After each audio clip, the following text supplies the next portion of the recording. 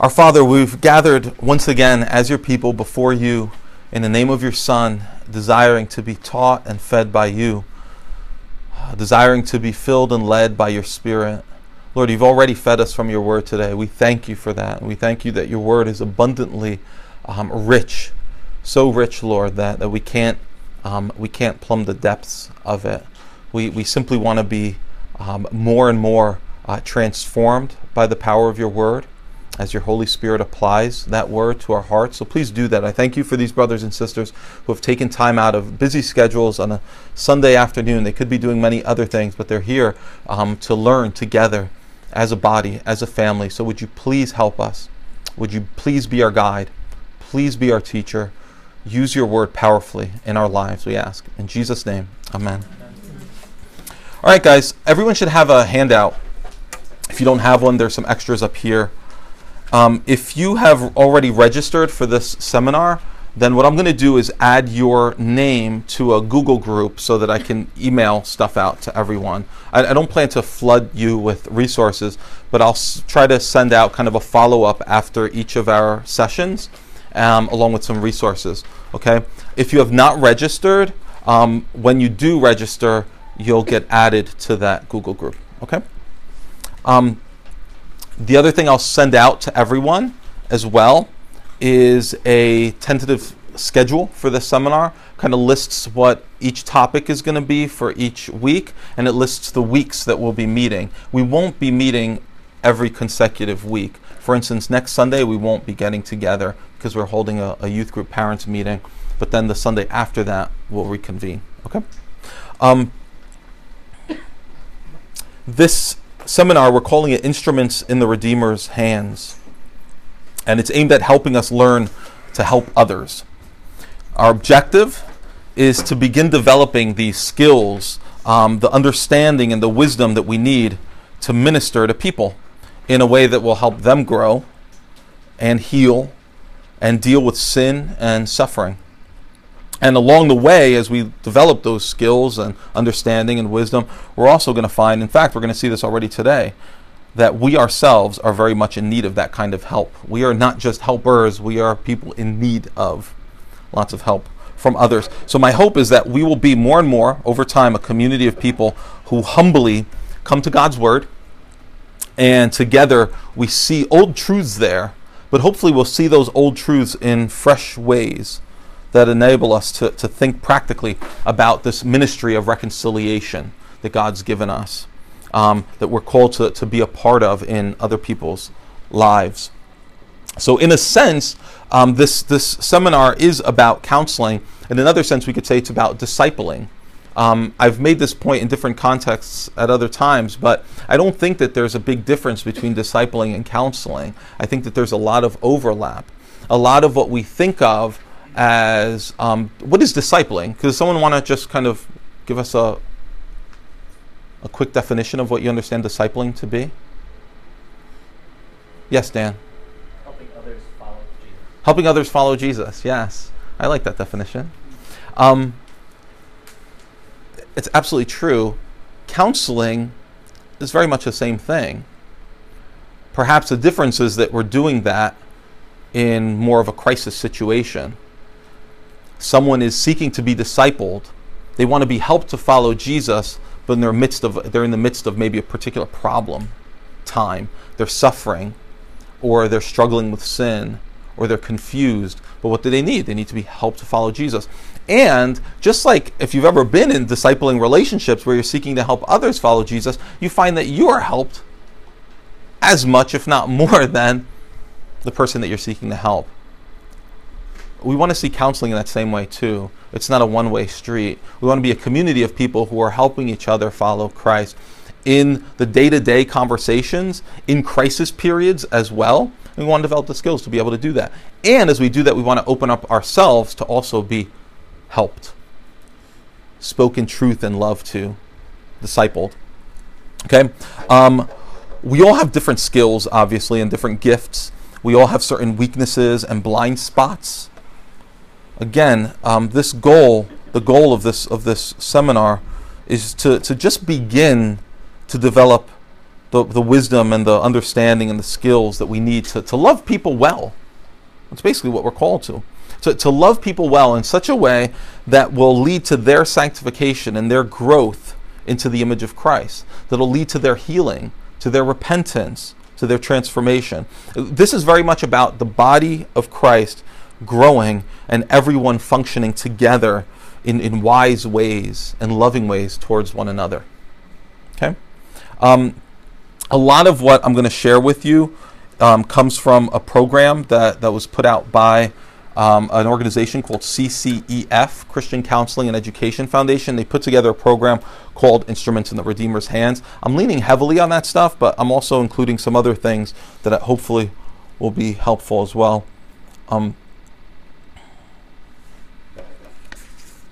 So today, we're going to try to just set a foundation, all right?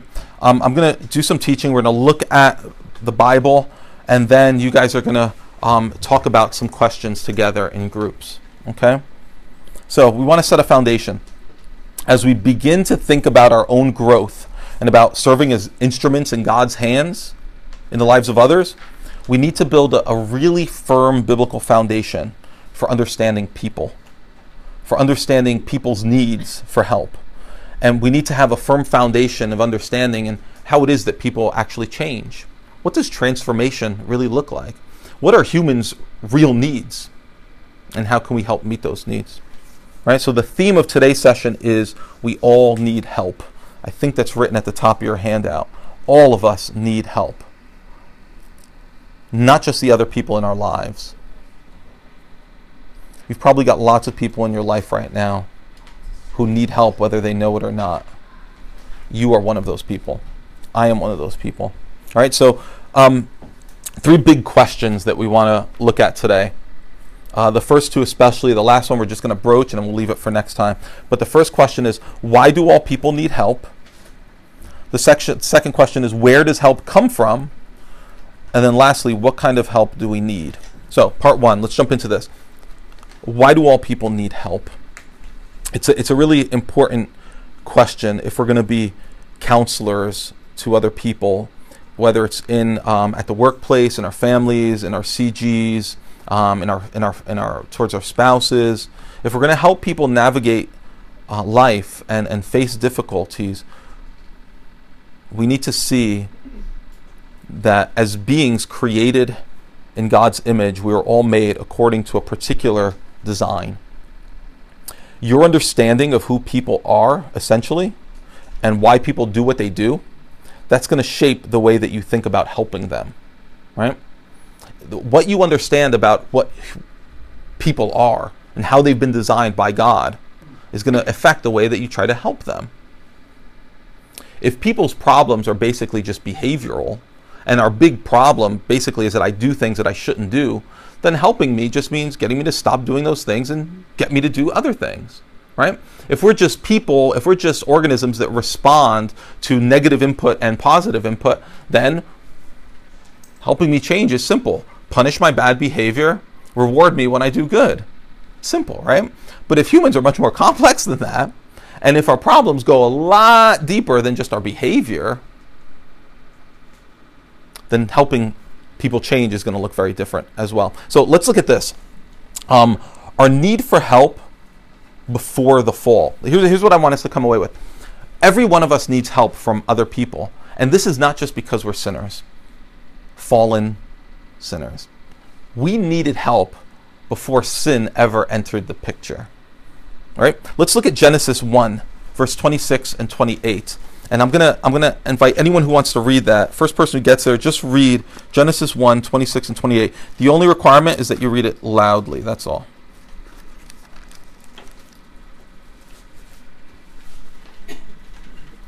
Then God said, "Let us make man in our image, after our likeness, and let them have dominion over the fish of the sea, and over the birds of the heavens, and over the livestock, and over all the earth, and over every creeping thing that creeps on the earth." So God created man in his own image. In the image of God he created him. Male and female he created them.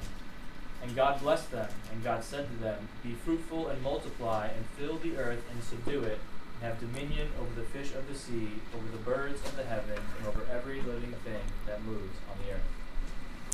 Thanks, brother. This is one of those passages that I think that when we open the Bible to passages like this, our eyes sometimes like glaze over, because so many of us, we're so familiar with these words. It's like our minds go into standby when we start reading them. We feel like we already know what this means. But what I'd like us to do is come to this passage in order to develop a practical philosophy for ministering to people. Because these words actually teach us who we are. These words teach us why we do the things that we do. God makes the first humans and he talks to them. He blesses them. He tells them who they are and what their roles are. He gives them work to do. He tells them what he's given them, what kind of resources they have. He tells them how to use what he's given them, how to enjoy the things he's given them. In other words, God doesn't leave them to figure it all out on their own, because people are not designed to figure out life on our own. These are perfect people in a perfect world, and that they couldn't just be put down and said, all right, get to living. They needed direction. In other words, they needed help. Even before sin entered the world, God knew that even though Adam and Eve were perfect people in a perfect world, and they were in a perfect relationship with God, they could not figure out life on their own. They could not live, listen, independent from God's counsel. They needed a counselor. Help from outside themselves. Notice God also gives them each other. It's not good for you to be alone. You need community. You need help from God directly, and you need people in your life who are also going to be an instrument of God in your life to help you. Now, they ended up not being perfect helpers to each other. They let each other down because they stopped listening to their counselor, the Lord. So they became poor counselors to each other, which I think also gives us some insight into how we should help one another, right? The more we're listening to God's counsel to us, the better place we're going to be in to counsel one another. In any case, they needed help. Adam and Eve's need for help was not a result of sin. The fact that you need help is not because you're a failure or a sinner. It's because you're a human, and God has made you that way. There's nothing to be ashamed about.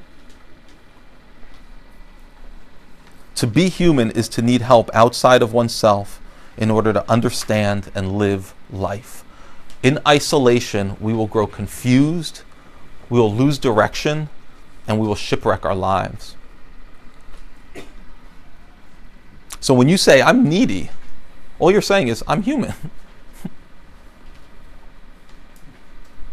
It's a beautiful thing when a community of people who gather in God's name are willing to admit that and understand that. And they start to connect with each other as needy people who want each other's shaping influence in their lives. That's an awesome thing. There's very few places where that happens. The church is one of the only places where that really can happen well. Christian families as well.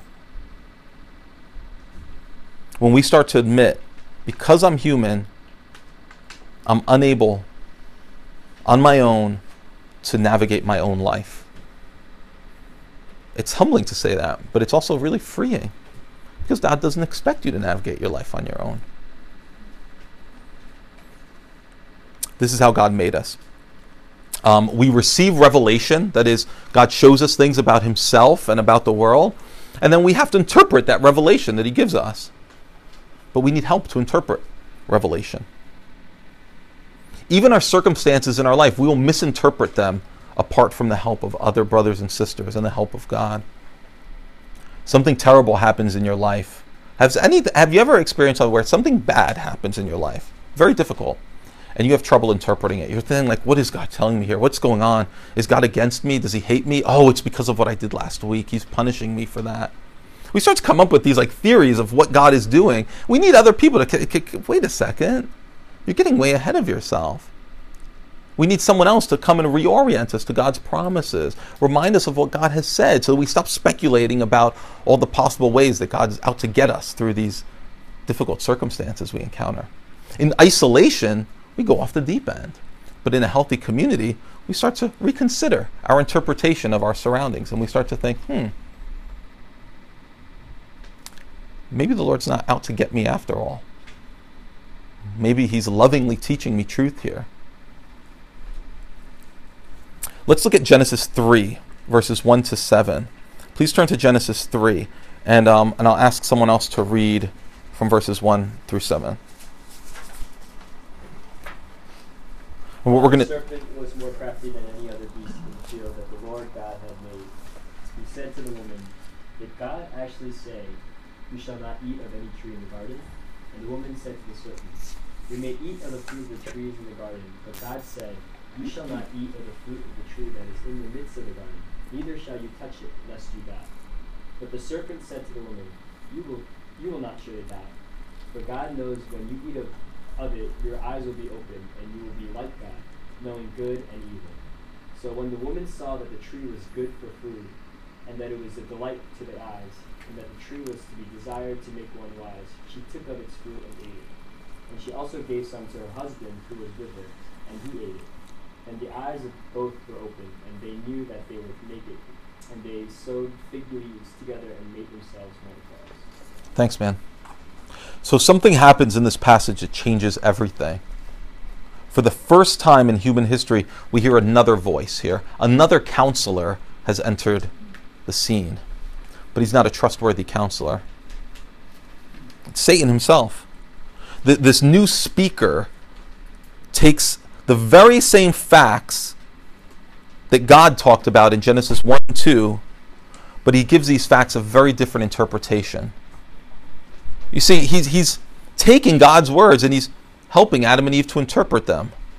But he's helping them to interpret them in a very dangerous and wrong way. And what do Adam and Eve do? They decide to believe this serpent's interpretation of things. They let him become their counselor.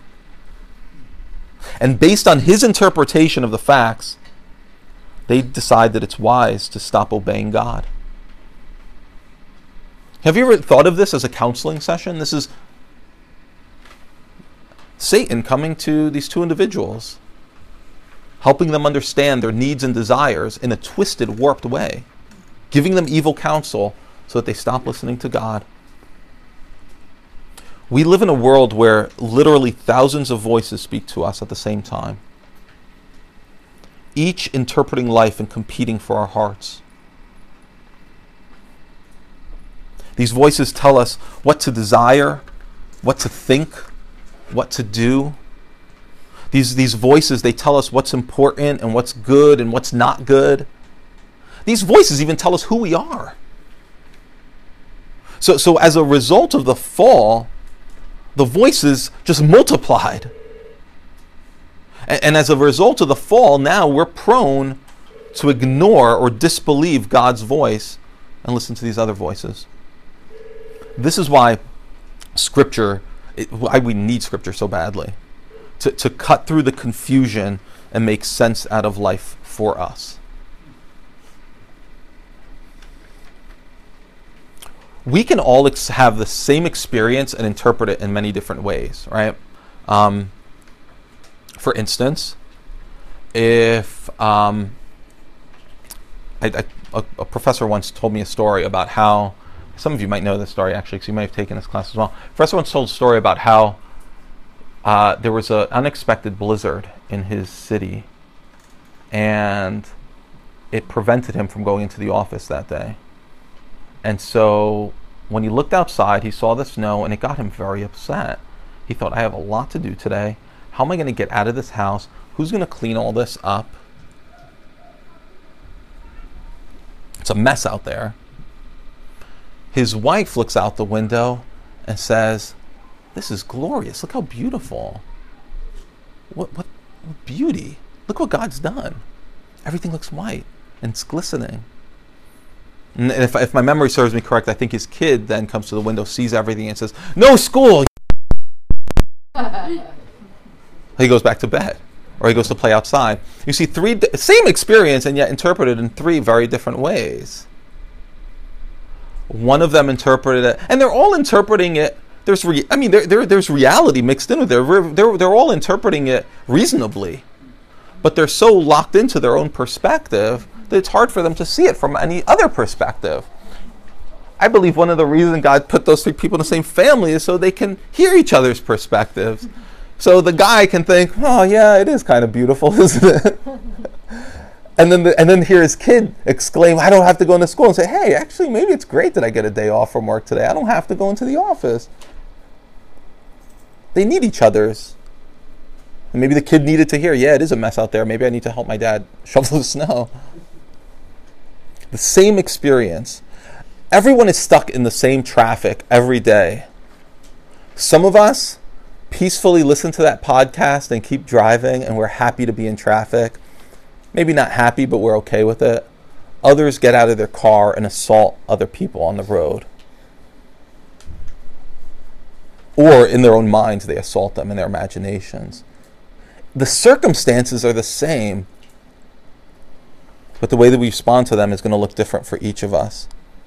This means, by the way, and this is something that we'll talk about more, and we'll all talk about more later on down the road in future weeks, but this means that circumstances are not the root of our trouble. Circumstances are very important. Circumstances affect us, but they are not causative. Our circumstances never cause our problems. That is, they never cause us to respond in the way that we do. We choose, or we naturally respond in the way that we do. Our response is still our response. And that's where the problem is. Psalm 19:1 says, the heavens declare the glory of God. Is that how you interpret the heavens? When you see the snowy skies or rainy skies, we're all going to interpret it in some way. When you see the blue skies, you say that God is glorious. When you hear a good weather forecast, we're all going to interpret that same information in different ways. Some of us are going to say, oh, why is it, it's a beautiful day, but it's Monday. Why couldn't it have been nice on Saturday or Sunday? And grumble about it. Others are going to say, oh, God is so good. Same circumstances. You've seen people who have gone through similar experiences, very, very difficult experiences, whether it's loss of employment or loss of a loved one, or financial loss, struggle, and yet have responded in such different ways. Isn't it incredible?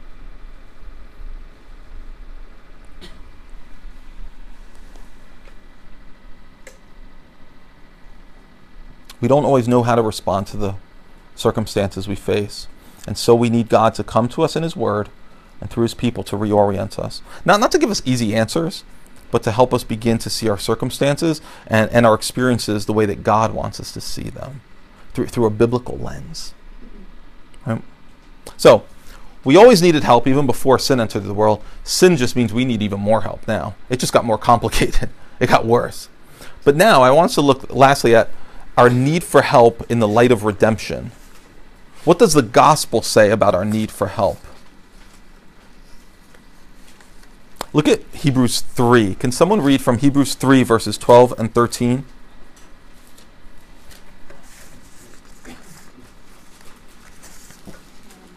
Take care, brothers, lest there be in any of you an evil, unbelieving heart, leading you to fall away from the living God. But exhort one another every day, as long as it is called today, that none of you may be hardened by the deceitfulness of sin. Thank you, Becca. So this passage is essentially warning against falling away from the Lord. Right? It's a sober warning. And the way it describes for us falling away from the Lord is not just a single event, it's a process. We fall away from the Lord slowly, systematically, progressively. Look at what it says. It says, it starts out with evil, right? It says, take care, brothers, lest there be in any of you, an evil heart. Evil means sinful, right? It means sinful. It also says an unbelieving heart. What does unbelieving mean? Unbelieving means you're rejecting God's word. You're not trusting what God says anymore. You're not trusting in who God is anymore. You're subtly refusing to believe what God tells you. So there's evil, there's already indwelling sin in our hearts. Every one of us. That evil in our hearts can lead to unbelief. An unwillingness to submit to and believe what God says, to really start doubting his words. And then what happens next, that once unbelief starts to set in, leading you to fall away. Your heart begins to lose its moorings. And then what happens next? The verse says, then there's a hardening that happens. So there's evil in our hearts. It starts to lead to disbelief. When we give into that disbelief, we start to really be led away and fall away from the Lord. And then what happens eventually? Our hearts become hard. So now it's not only that we don't believe what God says anymore, it's almost like we have no response at all to what God says anymore. It doesn't move us. It's crusted. This word for hardening, it's a kind of crusting over, like a scab of sin that's thick and hard. It leaves us unresponsive to truth. No longer is there tenderness. So this is the theology of this passage. As long as sin dwells within us, we will all, to some degree or another, we're all going to suffer from spiritual blindness. We all do. It's easier for us to see, isn't it easier for you to see sin in other people's lives than in your own life sometimes? But when it comes to ourselves, this subtle incremental movement toward evil and unbelief and falling away, this slow hardening of our hearts, it almost goes unnoticed sometimes. We don't see it happening until we get there and we think, how did I get here? And until we're home with the Lord, until our lives are over, we will always struggle with spiritual blindness. We will always need other people to help us see if we are in fact on this progressive slope towards unbelief, falling away, hardening of heart. Because we're spiritually blind in a lot of ways. And unlike physically blind people, we often don't even know that we're spiritually blind. That's why we need intervention. And not just intervention at crisis periods. We need people to be intervening in our lives all the time. We need people with who have been given the freedom to make observations and speak into our lives. Look at what Hebrews says in verse 13. It says, exhort one another every day as long as it is called today. Exhort. See, that's the response. That's how we keep this steady progression towards falling away from continuing. Exhort one another every day as long as it is called today, that none of you may be hardened by the deceitfulness of sin. This idea of exhorting, it means repeatedly, right? It's daily. God wants to send people into our lives to help rescue us from ourselves. These people are instruments. They are means of grace. So this word exhort, we don't normally go to someone and say, I have an exhortation for you, or I feel the need to exhort you. If someone says that to you, you probably shut down. You're probably like, I don't know if I even want to hear this. But the word, the Greek word is parakaleo, and I don't know how that helps you to know that, but what it means is, it has very different meanings. It's used sometimes to talk about encouraging, and sometimes it's used to talk about confronting. They both fall within the semantic range of that word. Sometimes the intervention needs to look like a soft, kind word of encouragement. Sometimes the intervention needs to look like a kind word of confrontation. Don't we need wisdom to know which one is necessary? How often have you chosen the wrong option? How often have you confronted when God really wanted you to encourage? Or how often did you shy away from confrontation when he was really urging you towards that? Our ministry needs to be shaped by the particular person's needs at a particular moment. There is no one-size-fits-all for this kind of personal ministry, discipling or counseling, whatever you want to call it. Proverbs 15:23, it puts it this way: a word in season, how good it is. A word in season. When the Lord brings a word to you through someone else and it's the perfect time, oh, how good that is. But how discouraging a word out of season could be, right? In Ephesians 4, it says, let no corrupting talk come out of your mouths, but only such as is good for building up, as fits the occasion. You see, it's context sensitive, occasion sensitive. A word that may be very good for building up in one situation may actually end up tearing down in another situation, possibly. Appropriate words. I think we need to approach one another with appropriate words and with an agenda. With an agenda. Now, usually when we say that person has an agenda, it's usually a negative thing. They're only talking to me because they have an agenda. They want something. I think we should speak to one another with an agenda. It all depends on what the agenda is, though, right? If the agenda is mutual growth into the image of Christ, if the agenda is, I want to be used by God in your life, not just I want to see you change in these specific ways so that so you'll be easier to get along with. Not that. But if the agenda is really not my agenda, but it's God's agenda, and I'm willing to say, I want to be a help to you. I want to understand what you're going through. I don't know what transformation is going to look like. I don't know what healing is going to look like in your life. God knows. He has an agenda here. There are things that he wants to address. I want to be on board with that agenda. I want to be used to accomplish his purposes. It's a kind of open agenda. It's open to what God wants. We all need help, and we're called to give help. In that regard, we're all in the same boat. And this means that we're called to prayerfully and thoughtfully cultivate the understanding and the wisdom and the skills to do that. We need to be growing in this, right? If this kind of mutual help is going to really happen, there are two qualities that each of us needs to have. We need to be honest, and we need to be humble. I think these are two of the primary characteristics for anyone who will serve others as a counselor, discipler, as an instrument in God's hands. We need to be honest, lovingly honest with one another, with gentleness and respect, the way Alex showed us today. But we also need to cultivate humble approachability. Humble approachability. We need to be willing to listen and consider when other people show us things on our own that we would not see. We need to be willing to be taught by one another. Even by people who haven't been a Christian as long as you, or maybe their lives look kind of messy too, because all of our lives are messy. You might look at them and say, does this person really have anything to show me or teach me? If God's put us in community together, I guarantee you there are things that you will be able to learn and glean from this person.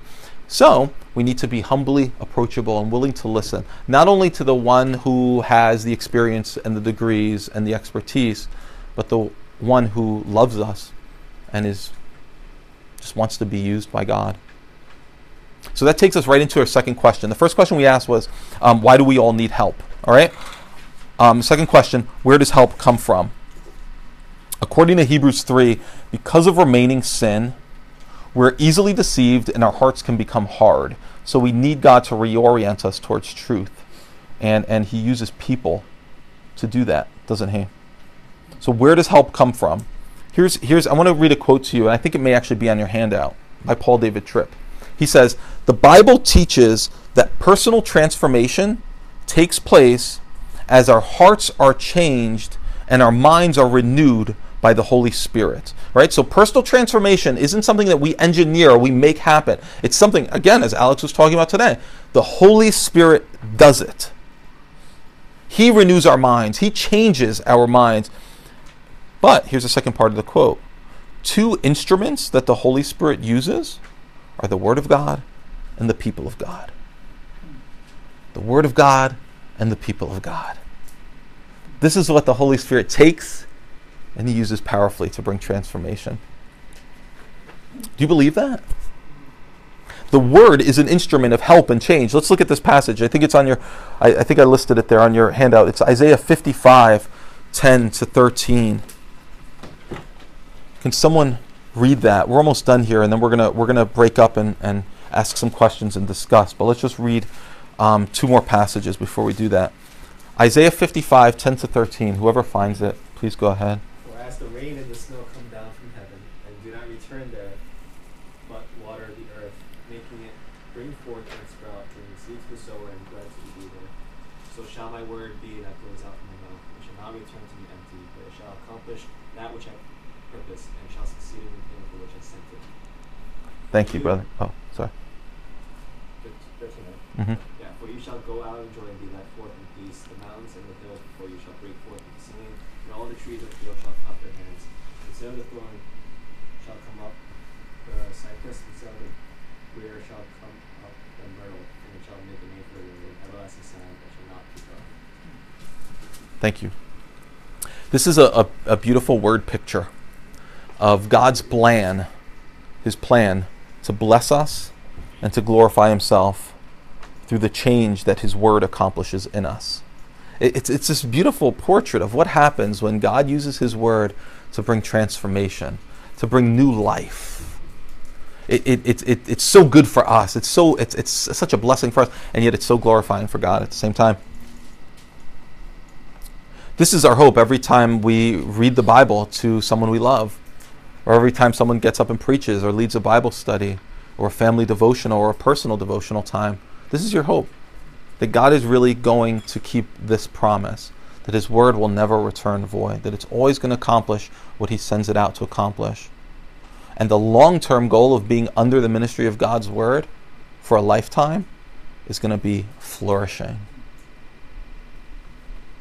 Maybe you don't notice it incrementally day by day, but over the long haul, the effect is going to be, I am not who I once was.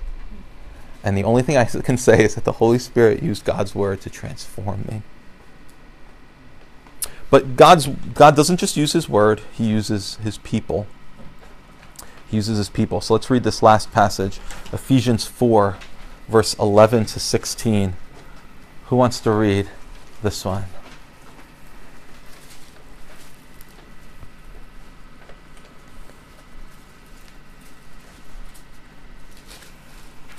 Anyone? The back row? Oh, Jenny, thanks. And he gave the apostles, the prophets, the evangelists, the shepherds, and teachers to equip the saints for the work of ministry, for building up the body of Christ, until we all attain to the unity of the faith and of the knowledge of the Son of God, to mature manhood, to the measure of the stature of the fullness of Christ, so that we may no longer be children, tossed to and fro by the waves and carried about by every wind of doctrine, by human cunning, by craftiness and deceitful schemes. Rather, speaking the love and truth, we are to grow up in every way into him who is the head, into Christ, from whom the whole body, joined and held together by every joint with which it is equipped, when each part is working properly, makes the body grow so that it builds itself up in love. Thank you, Jenny. So here we see that God has given us one another to help us grow into spiritual maturity. Right? Living life together in the day-to-day, and also through those difficult crises, those particular seasons of suffering, struggle with sin. He's given us one another. And notice, if you read this carefully, the passage, you see how much interdependency is communicated there. We're part of the same body. There are intricate connections that maybe we take for granted. So we take both these passages together, Isaiah 55 and Ephesians 4, what do we see? We see the same thing we saw in the Garden of Eden.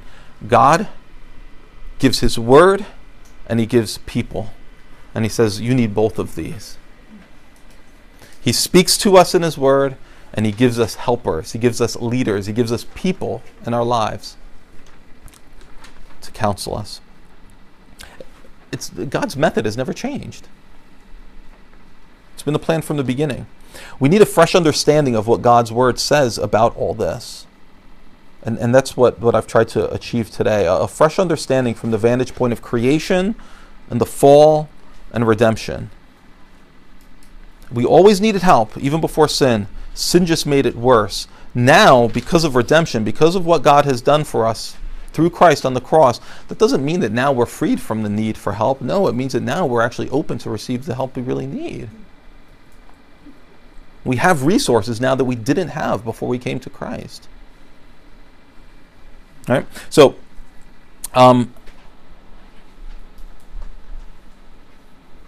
next time what we're going to ask is what kind of help do we really need? We're going to start looking more closely at the kind of help that we really need. But for now, let's stop there. I've listed a couple of core concepts or takeaways on your handout. They are, and I've listed them in 3 categories, and I hope you find this helpful. These are core concepts. One of them is just an objective truth. One of them is personal, and one of them is relational. All right? Objectively, our need for help is not the result of the fall. It's the result of being a human being. Now, personally, here's another takeaway that's a little more personal. You need truth from outside myself to make sense of life. You don't have the resources in and of yourself to make sense of your own life. You will stumble, you will get lost, you will hurt others and yourself. I need truth from outside myself to make sense of life. And then lastly, relationally, I need to learn how to be one of God's instruments in the lives of others. Don't we desire this? To grow in the skill and wisdom and understanding necessary to be an instrument in the lives of others, and to see God work through others and say, I was a part of that.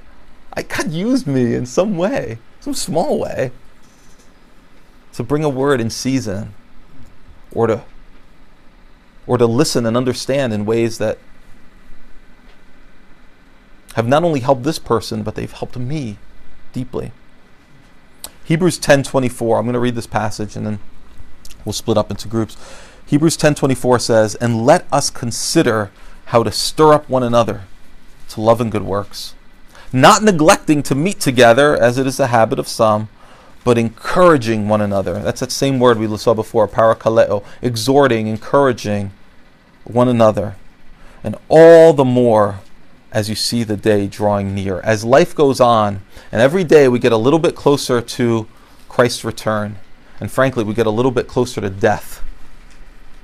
With each day, more and more and more, we should be striving all the more to stir up one another to love and good works. We can't manufacture that. The Holy Spirit can, but He uses folks like us, and He uses His Word through folks like us. So that's what we want to grow in. As we go on, what we're going to see over the course of this seminar over the next 7 weeks, and I know I did a lot of talking this time. In the future, I just want to kind of set a foundation. In the future, we'll do more kind of back and forth. Before you break up into groups, though, I wanted to share just this basic paradigm that we're working with.